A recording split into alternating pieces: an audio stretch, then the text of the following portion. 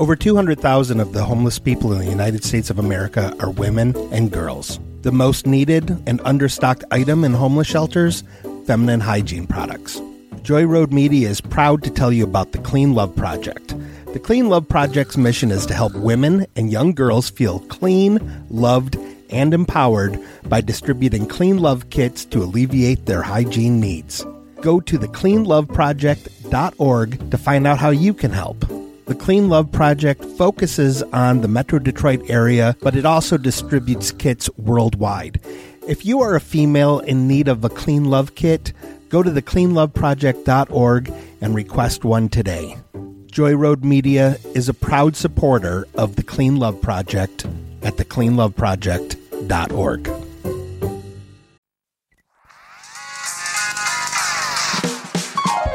You made me watch. Why'd you make me watch this? You made me watch something I didn't like. Next time we'll watch something I like, but I can't believe you made me watch. You made me watch Rat Race. And actually, I really enjoyed it. Oh, good. It's really dumb, but I was invested. So this came out in 2001, and I do remember like seeing the trailer for it and everything. Mm-hmm. I don't know why I never saw it. If I'm being perfectly honest, I probably just didn't have anyone else to see it with. You're making me so sad.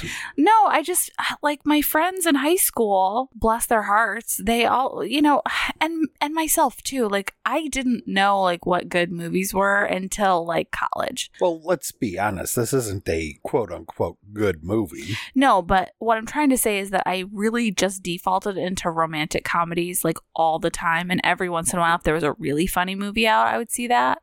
Well, but did you see Road Trip? Yes. Did you like that? I did. Okay. It was like one of my favorites. Well, yeah, then that's very weird that you ended up not seeing this because Breckin Meyer and Amy Smart are the leads in both. Well, yeah. This is an ensemble, but they're in both. I'm even more surprised than that you didn't see this. Yeah, I don't know why I didn't. Do you know when it was, like, when specifically it was released? I think between January and December. Of 2001? Mm-hmm. It might have just been one where... Right? I don't know. I'm trying to see. Between January and December? Oh, no. No, it was released August 17th, 2001.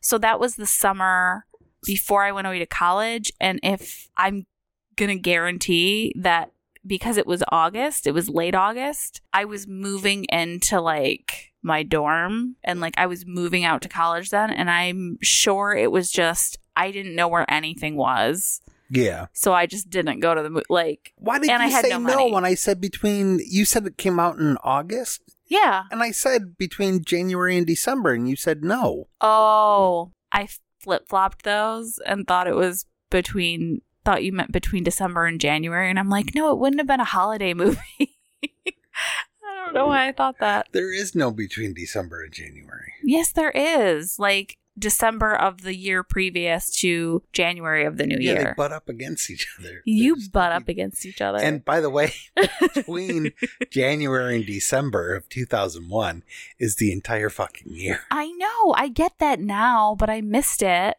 Because I was scrolling through IMDb at the same time. I wasn't paying attention. I'm sorry that the sound of my voice just makes you want to check the internet. Well, no, I was trying to see what the actual release date was. Yeah, sometime between January and December. I know, but I was looking for oh my God. So here's the plot. John Cleese plays Donald Sinclair. He owns Vegas Hotel Casino. And he randomly chooses a bunch of people to basically do a rat race, which is they have to get from Vegas to Silver Springs, New Mexico. They're each given a key. Mm-hmm. They have to open up a locker and they'll have $2 million. Once everyone takes off, you find out that it's just like a betting. Yeah, an eccentric rich person betting thing. Yeah, it's like a horse race, but they're using people. Yeah. Yeah, and then it's just kind of like a road trip movie. It's very, very similar to It's a Mad World. Yeah, it's a neat ensemble. Mm-hmm. I mean, obviously you're introduced to all of the characters in the beginning of the movie. I like the way that they did it is that their lives literally are only intersecting because of this thing. I liked that idea as opposed to, you know, like in the beginning of a lot of other movies, it's like, well, we're family, or this is, you know, there's a more natural way for, you know, people's stories to connect. And I liked this, that it was so random. There were all these really just insane pairings. Yeah, I really like the chemistry of all the teams. Yeah. There's Breckenmeyer, who plays a young guy who's in Vegas for a bachelor party, but he's super straight and narrow, doesn't take any chances because he has political aspirations. Yeah, in the future. And he ends up teaming up with Amy Smart, who plays a helicopter pilot. There's Whoopi Goldberg. She is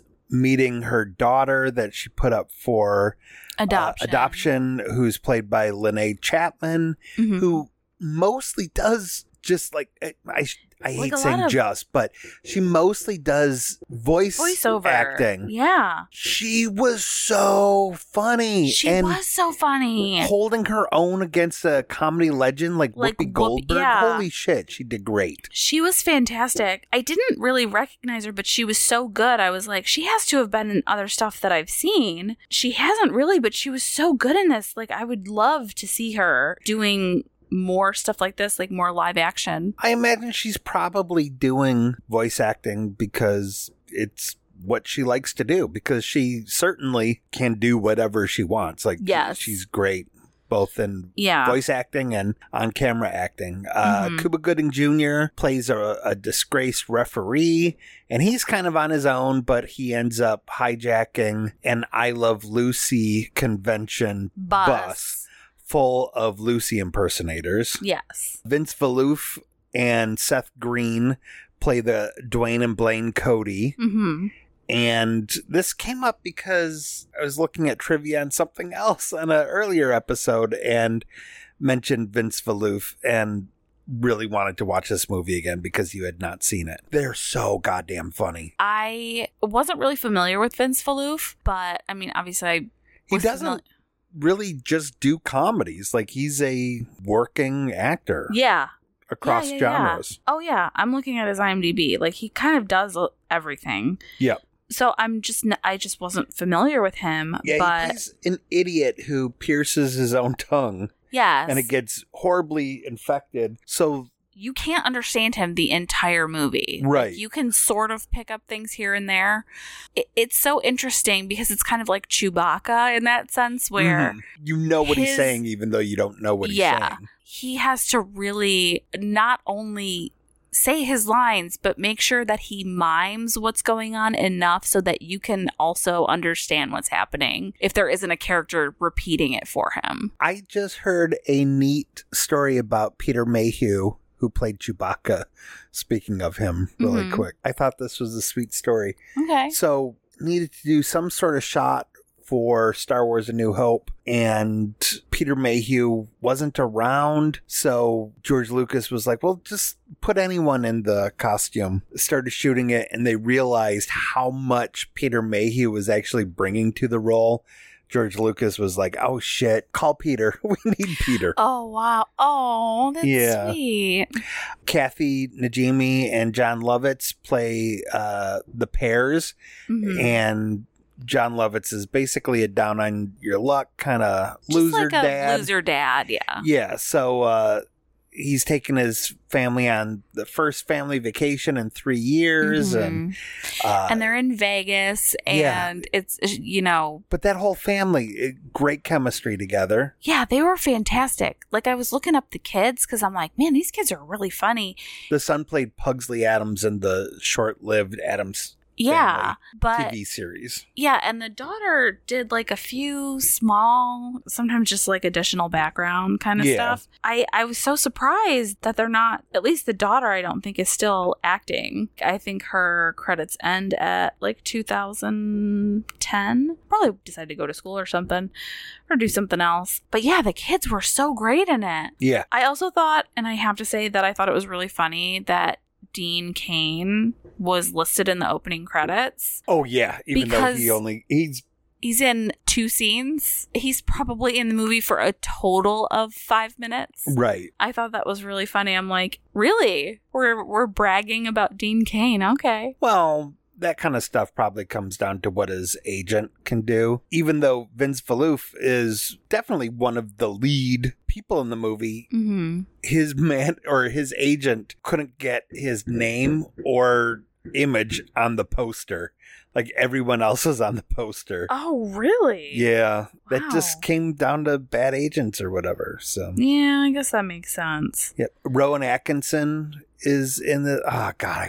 I love Rowan Atkinson so much. He's fantastic. If you're not a comedy person and you listen to Rowan Atkinson talk about comedy, I could see easily wanting to stab yourself in the ear with a bullet shot out of a gun. Like, he does not make it fun at all, but he is so insightful. I'm such a fan of listening to him talk about the mechanics and theories of...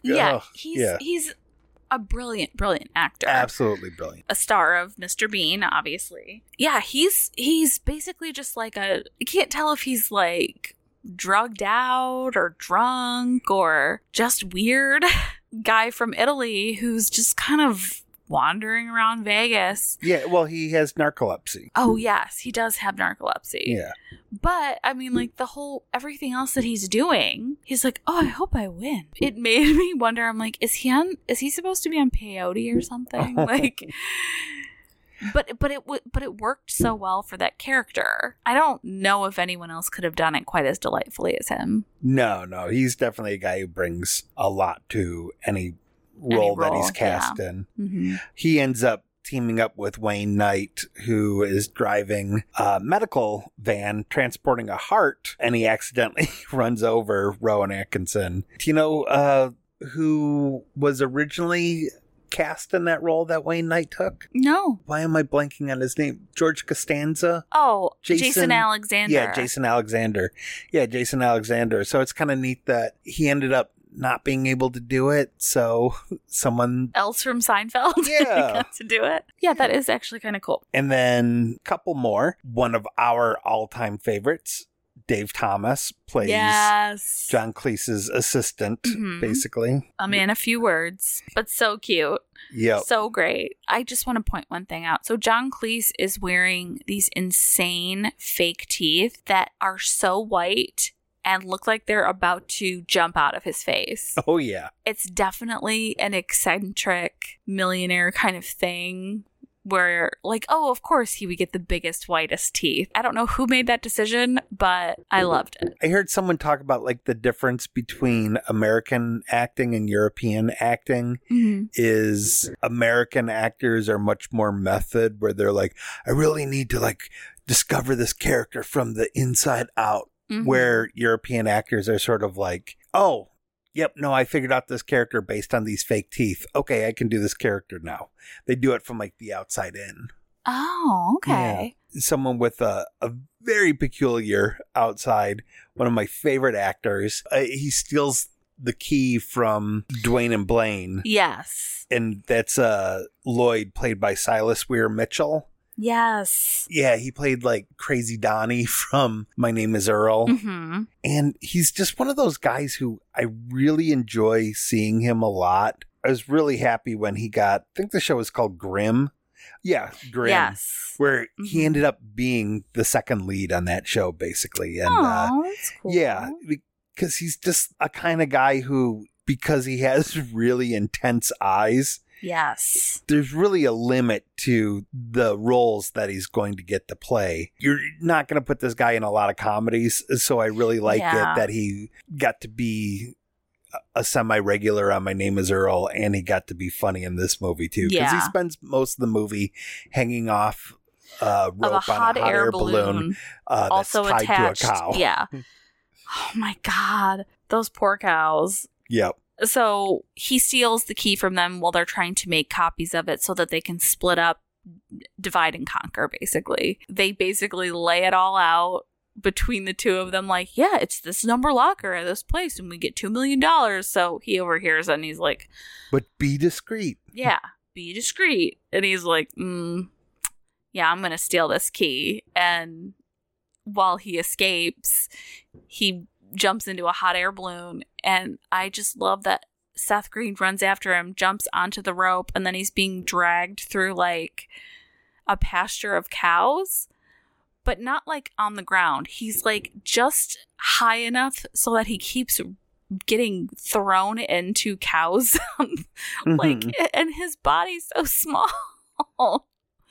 Those cows were so huge. It was really, it's actually pretty delightful. Oh, yeah. There's a neat little cameo uncredited to Kathy Bates, who plays a woman trying to sell squirrels. She's another person who it's really fun to see. Yes, doing like comedy because she's so good at it. Here's 3 random things. I already told you about one of them, and that is that the charity spokesperson at the end is Rance Howard, who is Clint Howard's dad. Yes. Did you know that Clint Howard has a brother who's also an actor? Ron Howard? Ron Howard, yeah. Yeah. Like, he also has directed a couple movies, I guess. You're out of control. And then the other one, this is kind of a stretch. I like how you just gave up immediately. We're like, okay, anyway. Remember the rental car trainee who the person's like, yes, hey, hit enter? That guy, his name is Guy Cohen, and he is most notably the white guy for the Pretty Fly for a White Guy video. That's so funny. Yep. Oh my God. And then the last cameo, like, I don't know if you noticed this, speaking of that kind of genre of music, the Popular Punk, the band at the end was Smash Mouth. Yeah. Which cracked me up. I don't know why. I feel like this isn't the first time that Smash Mouth has popped up in like a movie or TV show. They're like at the end of every Shrek movie. I mean, yes, that, but I feel like I've seen them in something else as well where they were like, we're Smash Mouth, and then they just play the one song that everyone knows. I think it was there was some sort of rule. I can't remember what it was exactly in the early 2000s about how it was either every 5th or every 6th movie released had to end on a Smash Mouth song. Oh, yeah? Yeah. Oh, that makes sense. Mm-hmm. That must be what that is. That must be what I'm remembering. Somebody wants. Oh, my God. It was also really funny when it kicked into the song because it went from using probably the audio from the microphone that he was speaking into to the dubbed song. I don't know. I just noticed the transition there. Like the sound transition was very obvious that it went from like the professional recording. Oh, you know what's really sad? Because I do actually like old Smash Mouth. Of course you do. But Smash Mouth Live is really bad because the guy can't sing anymore. He could never really sing. Yeah. Somebody. Are you gonna be okay? Yeah, I mean, I hate that song, but no, it's not the best. It's not a very good song. It's just was the one that was the most popular. Right. Well, it's the poppiest one on that album. Yeah. That album has some really good songs. Yes. Yeah. But that album is really overproduced, and you just can't recreate a super overproduced. Yeah, you can't. Not live without a lot of overdubs. I mean, if you're if you're in a studio and, you know, they can tweak your vocals, like you're never going to sound better than you do before they tweak your vocals in a studio. And then to be singing live where all the instrumentation as well too. Yeah. Like Smash Mouth just does not sound good live. I sort of am not surprised, but it's okay. Like, here's trivia I did not know. This is one of my favorite movies. We own it, even though we watched it on HBO Max. Yeah. This isn't one of my favorite movies. This is a movie that I like a whole lot. I need to stop speaking in hyperbole. Here is some trivia I did not know until watching it this time and looking it up. Okay. So originally, Jerry Zucker, who directed this movie, sent a letter to Kevin Smith because he wanted Kevin Smith and Jason Mewes to play Blaine and Dwayne. Oh. And Kevin Smith turned it down, really had no memory of that at all. And then like 20 years later, he found the letter and was like, oh, oops. But this came out the same year as Jay and Silent Bob Strikes Back. Oh, yeah. Yeah, I remember. Whoopi Goldberg and Kathy Najimy were both in the Sister Act movies together. Yes, they were. Even though, they're really not in any scenes together until the very end. Yep. And the very beginning.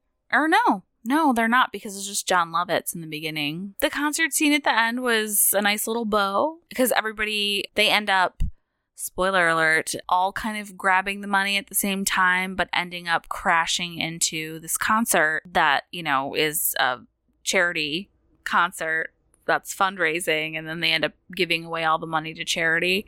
Yeah, to feed the world. That's nice. Nobody was greedy. But, because everybody's like, yeah, these people raise so much money, they all dive into the crowd and all crowd surf. Is it Vince Valouf? Yeah. When he dives into the crowd, it looks like he lands on everybody, but it looks like they drop him and then throw him back up. Mm-hmm. Did you notice that? Oh, yeah. I was like, oh, shit, they dropped him. Anytime there's a scene where people are getting ready to crowd surf, I always wait for the joke where everyone parts, Oh, yeah. So I'm always expecting that, even though it is a bit that's been overdone before. Yeah, but it doesn't look like the crowd splits. No. But I'm always expecting that, so I'm always pleasantly surprised when it does not happen. Okay. I think when we took our Warner Brothers tour, we were given faulty information, because you said at the beginning of this, wow, they did a real good job of recreating the Venetian. This was shot at the Venetian. It was shot at the Venetian? Yeah. So... But it was... Well, I thought the exteriors were shot at the Venetian, but the interiors were not. I thought the interiors were... I don't know. I would love to know if anyone knows the answer and could tell us, but when we took the Warner Brothers tour a few years ago, one of the buildings on the tour was one that doubles for the exterior of many different casinos for Vegas. Mm-hmm. And the tour guide said that they don't actually shoot things at the exteriors of casinos. It's cheaper to just build an exterior, and I don't know if I buy it. Maybe it's a thing they did for one movie, but not necessarily every, movie that they shoot where they need to do an exterior for a casino. Yeah. Fuck you, Warner Brothers tour guide. No! Dude, the Warner Brothers tour was best money I ever spent. Yeah, you took me for my birthday. I did. It was worth every penny. I got this great discount because we're California residents, and they were about to get rid of they would run a special every once in a while where they'd be like, oh, we're bringing back the resident price tickets, and they're half the price. It was friggin' awesome. And it's a 3-hour tour. A 3-hour tour. What's that? A 3-hour tour? Yeah. It's how long the Warner Brothers tour No, but why did you sing that? Because that's from Gilligan's Island. From what? Gilligan's Island? The theme song? Yeah? Yeah. I didn't know that theme song had lyrics. Oh my god. And scene. You're such a brat. I keep trying to fuck with you so bad. You're so rude. You're so rude. If you're in California, around Los Angeles, even if you have to pay extra, you should do it. Because it's awesome. It was one of the best tours I've ever been on. Cool. I'm glad that you finally got to see this movie. Me too. I don't know why I never ended up seeing it. I don't know either, but... I think it's just one of those ones that slipped through the cracks for me. Yeah, it must be. I knew when I found out that you hadn't seen it before, I was pretty sure that you were going to enjoy it a lot. And today was just kind of a fun day to watch a stupid movie that is just a series of jokes.